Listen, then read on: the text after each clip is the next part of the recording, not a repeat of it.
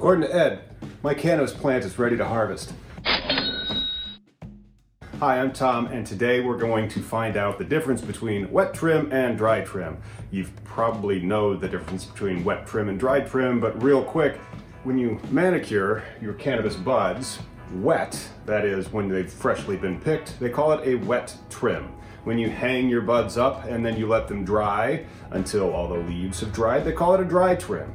There are trade-offs. Evidently, if you allow it to dry trim, the drying of the plant goes more slowly, and therefore the flavors are supposed to be locked into the plant, allegedly. On the other hand, when you wet trim, people claim that this makes the plant dry too fast and it gives it a hay-like smell to the plant. So I figure I'm going to go harvest some of my buds. And I say some of my buds, I'm using an LED so that the buds at the top are the ones that I've tested and they're ripe. But then the lesser colas at the very bottom of the plant aren't quite ripe. You see the fan leaves still are quite green. They aren't showing me the yellows that I'm looking for, that, you know, like a leaf in the fall when it's starting to change colors. I don't see that. That's one of the hallmarks of the harvest process, but then you get a good jeweler's microscope. You get Ed Rosenthal's Grow Bible, and then you look at the trichomes to see if they have those telltale signs. That one does. I'm gonna go, well, I'll take you along. Let's go check out the plant. So here's my first grow, and the plant, again, it's just a fairly cheap LED light that I got from Amazon. You can see there's quite a lot of flowering that's gone on. The flowers that are the most mature are the closest to the light.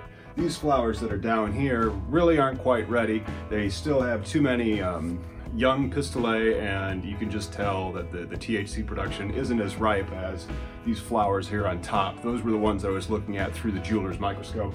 Another telltale sign, I'm just not seeing these fan leaves, these big sugar leaves, start to yellow. They're kind of going. It probably has another 1 to 2 weeks. So if I get rid of these top colas right here, I'm going to wet trim half of them. I'm going to dry trim the other half. And then in part 2, we'll look at them and take a taste test and see if wet trimming is really bad for flavor, or if it really doesn't matter. Because the trade-off is a wet trim is a little bit easier when you're doing it, but a dry trim can be a little faster because it's not as sticky. However, then they say, well, you're going to miss some of the trichomes because they're going to fall off. I don't know if there's anything to it. You're going to find out in part 2. All right, now let's cut some weed. I think they also call it chopping the plant. Tell you what, I'll chop the plant and then we'll get some badass close-ups of the flowers.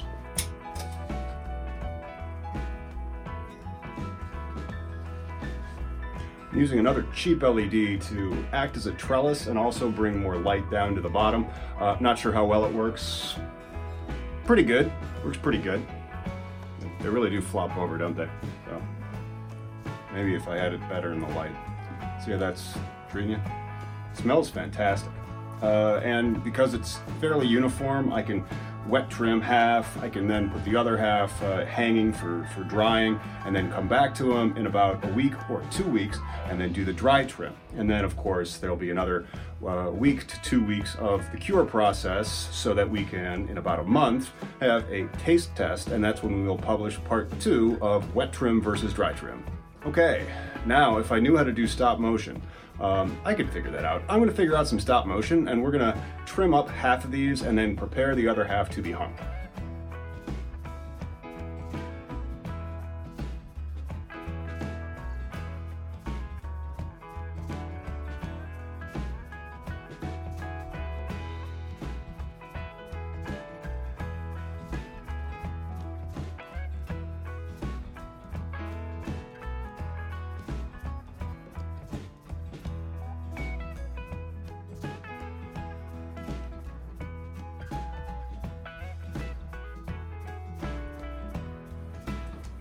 Okay, so there you kind of have it.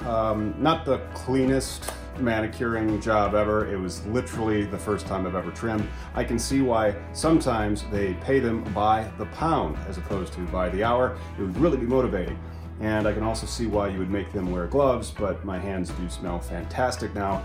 I have some clippings that would go right for the magic butter machine if I had a magic butter machine. And now I'm going to go hang these ones in a dark place that is between 65 and 70 degrees and hopefully between 55 and 60% relative humidity. No promises on that one. It is a closet grow, but I'll do my best.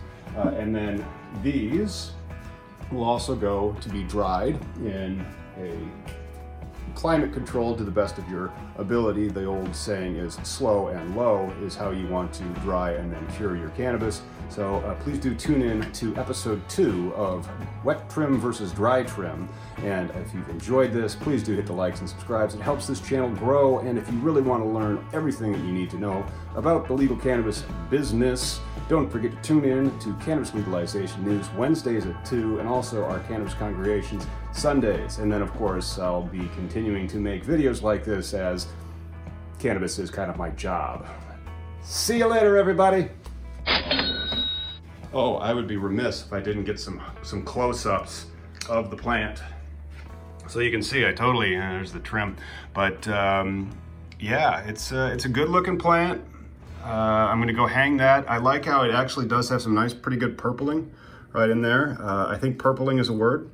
Very chunky buds. Again, this is a Mephisto Genetics. This is the Bubba Squanch number 38. Shout out to them. I'm really thankful that they helped me on my first grow learn a lot more. And now this.